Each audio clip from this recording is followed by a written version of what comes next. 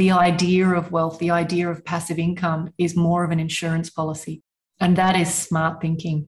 Because if you can build an income stream outside of your business that is sustainable, predictable, it might not set the world on fire, but if you know that that's going to cover your baseline living costs, that is life-altering wealth.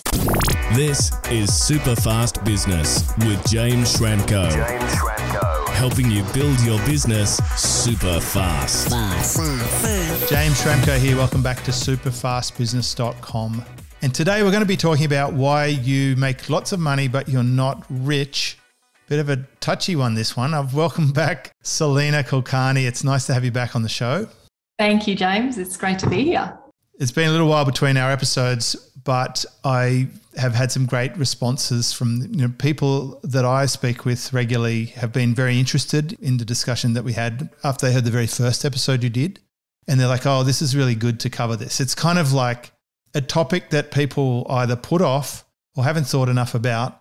In the previous episode that we did, which was 878, we were talking about the velocity of money and why you need to get started quickly and some areas on where you might get your dollar working harder for itself than just sitting in a bank account. In this episode, I just really want to touch on something that I see a lot as a coach. When I look under the lid of people's businesses, obviously I find like unimaginable horrors, because I focus on four main areas, right? I'm looking at their team and systems and stuff. Often that's a mess. I'm looking at their sales and marketing, and quite often people haven't articulated the way that they're communicating what they do and how they sell it as well as they could. I'm looking at their sort of business model and the strategy around how they actually set things up, looking for leverage and so forth. And the last one is the sort of personal optimization thing, and that can range between health through to, are they actually having a good life? I've found people who are workaholics who need to pull back a bit. I've found people who are doing something very unhealthy and need to make changes. But an overwhelming majority of the people I speak to are so busy being a busy entrepreneur and trying to do all those things I just mentioned. Like the last person they're looking after is themselves financially. And I remember something my grandfather told me, and that is pay yourself first. And that's something I've always done. I've always been interested in building wealth, whether it's buying and selling cars privately, buying and selling properties, and certainly buying and selling businesses or building and selling. I tend to just build and sell. I haven't really bought that many, but I have. I've purchased 200 domains once and then sold them for a fortune, and lots of domaining. Actually, I bought $800,000 worth of domains one year just because it was close to tax time and it was good to just put my money to work like we're talking about last time. And I did really, really well out of that. I still sell domains now for $3,000, $4,000, $5,000. And we're talking 9 years later. So it was such a great little bank. And I went for .coms. Speaking of which, you're now on a .com, inkosiwealth.com, INKOSI wealth.com. That's where you'll find Salena. So then why are all these entrepreneurs, like seven-figure ballers, broke? Well, where to begin? I genuinely think, because I've worked with hundreds of business owners, and I agree with what you're saying. I think when you pull back the curtain, numbers immediately, like if you look at a static picture of where someone is, when you look at their balance sheet. If you look at their Instagram, you think they're like their life could not possibly be any better. Oh, yeah. But that's curated. That's heavily curated. It's designed to manipulate and persuade. But it's very rarely what you see in the background. And I know I'm interrupting you here, but I just want to say this point. When I was at Mercedes-Benz, it was so common that I'd see some high flyer come in, get the most fancy car, finance it, and then end up on a current affair or 60 Minutes or whatever, current affairs show a month later or a year later, just completely coming unstuck. Very common that outward appearances are not what's actually happening. And what I have found to be true is the people who talk more about being rich and being amazing and flaring that are usually the worst.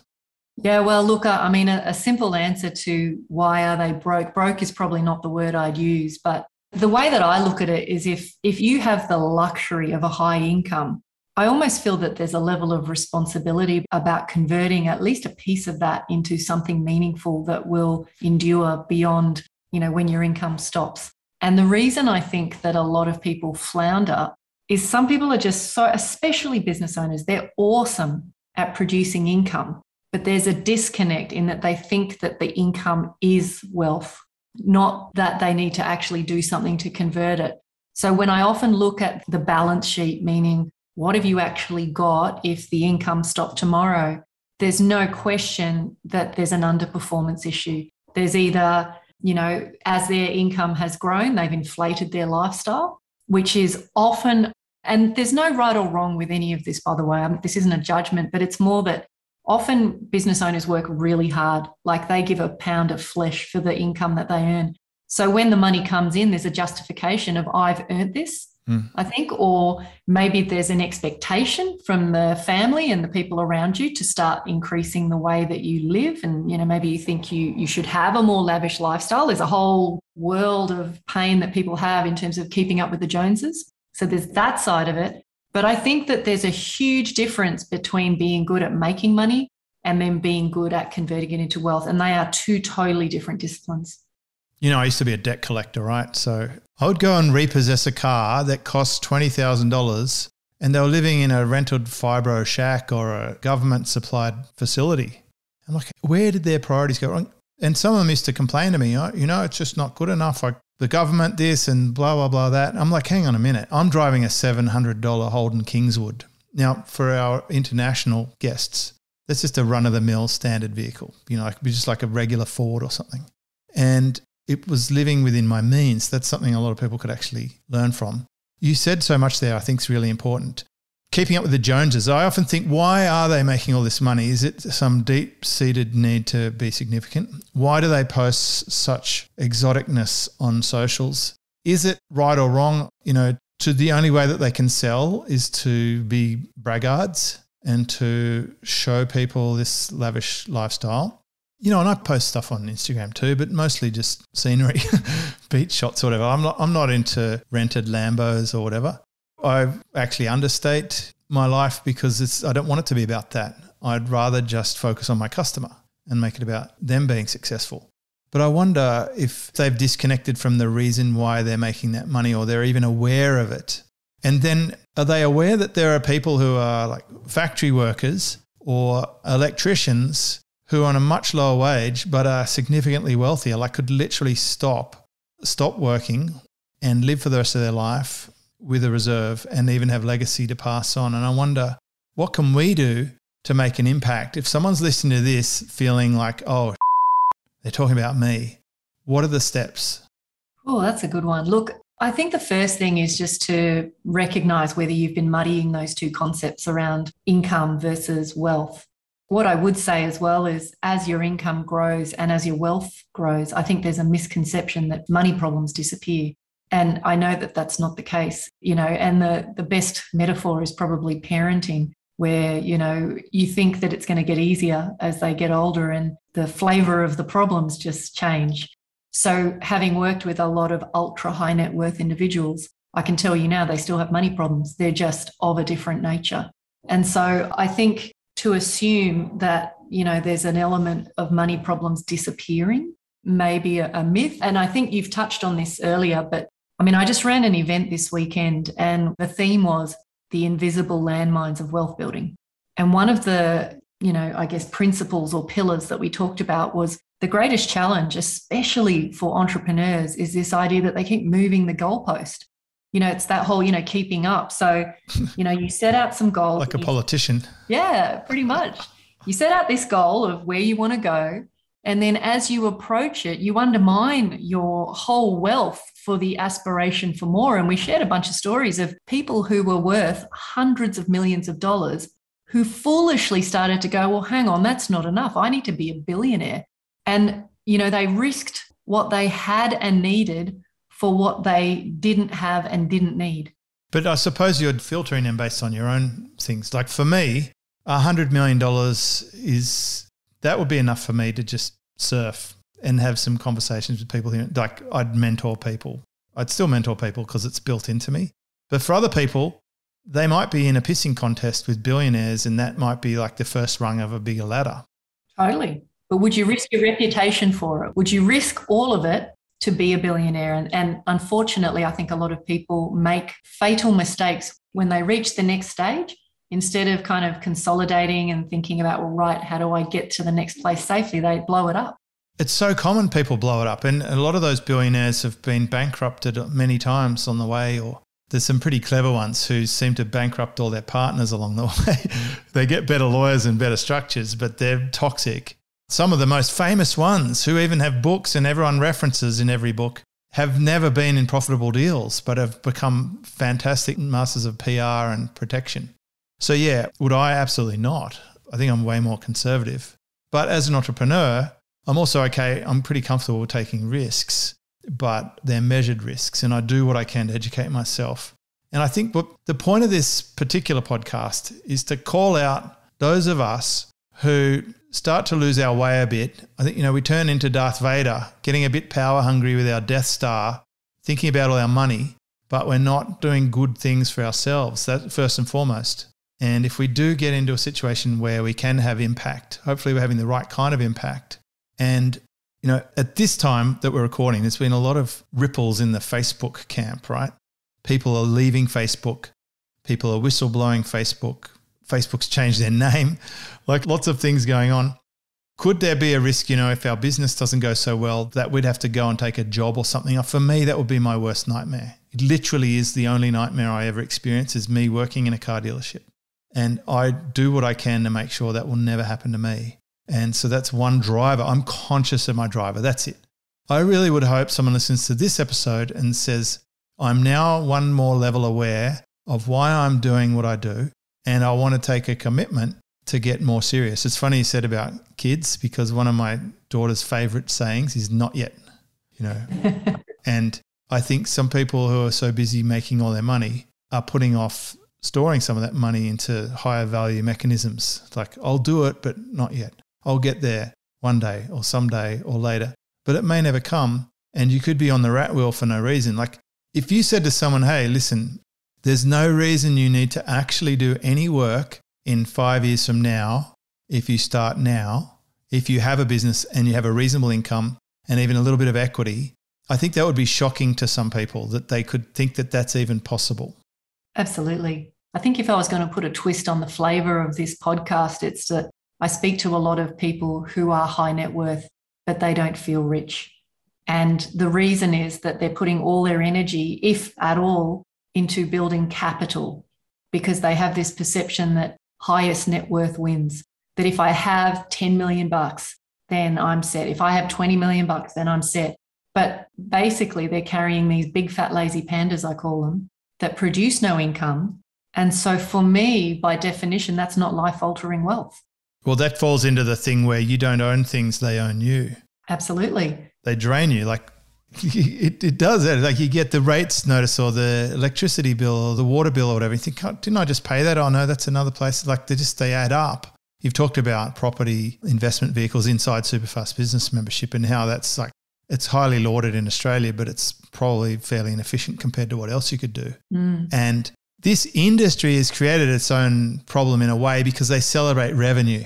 6-figure, 7-figure, 8-figure. Like, almost without exception, anyone who I coach who's already making $1 million a year wants to make $10 million a year. It's a 97% response to that question. Like, what's your goal? And they get $10 million a year. I even did an episode about this, that like maybe $10 million a year isn't the goal. And so I'm trying to educate about this. It's not your revenue number. It's not your total asset value. There's a combination of things, but you're big on having income coming to you that's leveraged, and I guess the old thing about passive income, that your money's working for you. Absolutely. And I would just add to that the reason that I like taking a maximum 5-year outlook with the people I work with is if you can take a small fraction of your wealth and put it into investments which work way harder than mainstream investing, it's game over. It could be game over in 6 months, let alone 5 years. But, it's really about taking a good long look at what you have and asking yourself the question, do I feel wealthy? Because you and I both know business owners that do earn more than 10 million per annum, and they can't get off the treadmill. They cannot get off the hamster wheel. They have created this monster, and if they stepped off, they'd have nothing else to fall back onto. This is such a critical point. Do not fall into the comparison trap. Some people ask me, like, do you want a $10 million business? And I'm like, I don't. I actually don't, because I've seen what is involved in that for most of the people. Unless you're a genius songwriter or something and you could get royalties for that, which would be amazing. I probably won't get to $10 million a year revenue, but I also won't have the layers of staff and all the big cogs and the expensive challenges and problems. I don't want to work more than 15 hours a week. I'm kind of more like the Mexican fisherman, you know that story? Yeah. Than the investment banker who's there for his holiday. And I'm okay with that. So when you're okay with not playing a comparison game, that can help you a lot. I think that's critical. Something you said in our previous episode that we recorded, which was episode 878, was you said that Bill Gates has a problem where he couldn't even spend his money fast enough. And when you said that, I guarantee you someone listening to this podcast in their mind said, oh, well, he could send some to me. I'll help him with his problem. And that's your problem, because you want a handout, you want entitlement, you want money for nothing. As soon as you say, good for Bill, I can create that for myself, I can be responsible for my own wealth, that's the day you grow up financially and you're ready to start getting out there and doing something. And I know this episode's a bit of a stir, but I just feel like it has to be said. Stop judging people based on their revenue or their Instagram and thinking, oh, they're such a big baller. I was coaching this lovely person and she said to me, oh, such and such, you know, he's so popular and so successful. And I'm like, hey, wait a minute. What do you mean successful? Oh, yeah. I'm like, do you realize this guy like lives on like a little patch of dirt in the middle of nowhere out of a camper van? And she's like, what? I said, yeah. He's not successful from a wealth perspective. He's good at writing words and he's got a big following, but you're like 10 times wealthier right where you are sitting right now in your house that you own, right? You are like 10 times plus wealthier. And she's like, oh, wow. You know, I'm like, maybe we should give ourselves more credit than what we've been giving ourselves for where we've got to. But from today on, let's judge ourselves against ourselves. And that's what your Incosi wealth formula is. It's a percentage that you can work out how effective you are at deploying your own money into making more money. I think the other end of the spectrum that's worth mentioning here, though, James, is that there are some genuine business owners out there who are in a state of just a little bit of pain because they recognize they've tried to do all the right things. They've tried to build wealth outside their business, but maybe just haven't quite got the formula right. And, you know, for those people, you know, what I would say is that what I'm hearing when I read between the lines is the idea of wealth, the idea of passive income is more of an insurance policy. And that is smart thinking, because if you can build an income stream outside of your business that is sustainable, predictable, it might not set the world on fire, but if you know that that's going to cover your baseline living costs, that is life-altering wealth. So, you know, we've talked about those who have a lot of income and maybe flaunt it, but I think the other end of the spectrum is business owners who maybe aren't in that boat. They're genuinely trying to figure out the wealth building piece. But unfortunately, you know, in a very noisy marketplace of wealth building, it's confusing. And so, you know, it's just they understand what it is. They just haven't found the right pathway. Yeah. Well, I mean, that's where you come into the picture, Salena. I've partnered with you to help you get this message out to more people as a wealth coach. Give us your contact details. So if we've listened to this and we're inspired, we want some help, whether we're the struggling business owner who's tried and got ripped off, burnt or bad advice or read a book and it didn't pan out, or whether we're a high flyer sort of wrapped up in our own little world and didn't realize that we probably should have been more serious about it. How do we get in touch to get some help? I always think the easiest is just email. So Salena, SALENA, @incosiwealth.com. That's it. Love it. I love what you're doing.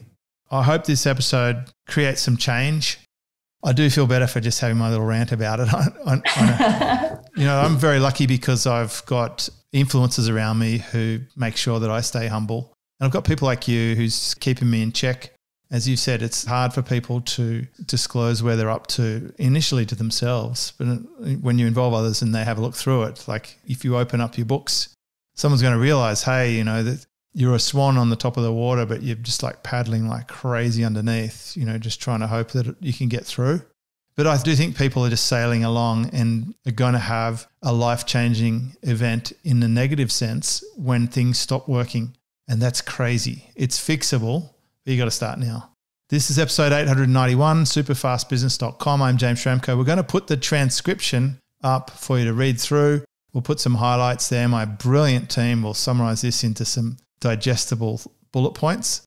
And Salena, thanks so much for sharing. We'll catch you in a future episode. Sounds great. Thanks, James. Discover how to build your business super fast. Check out superfastbusiness.com.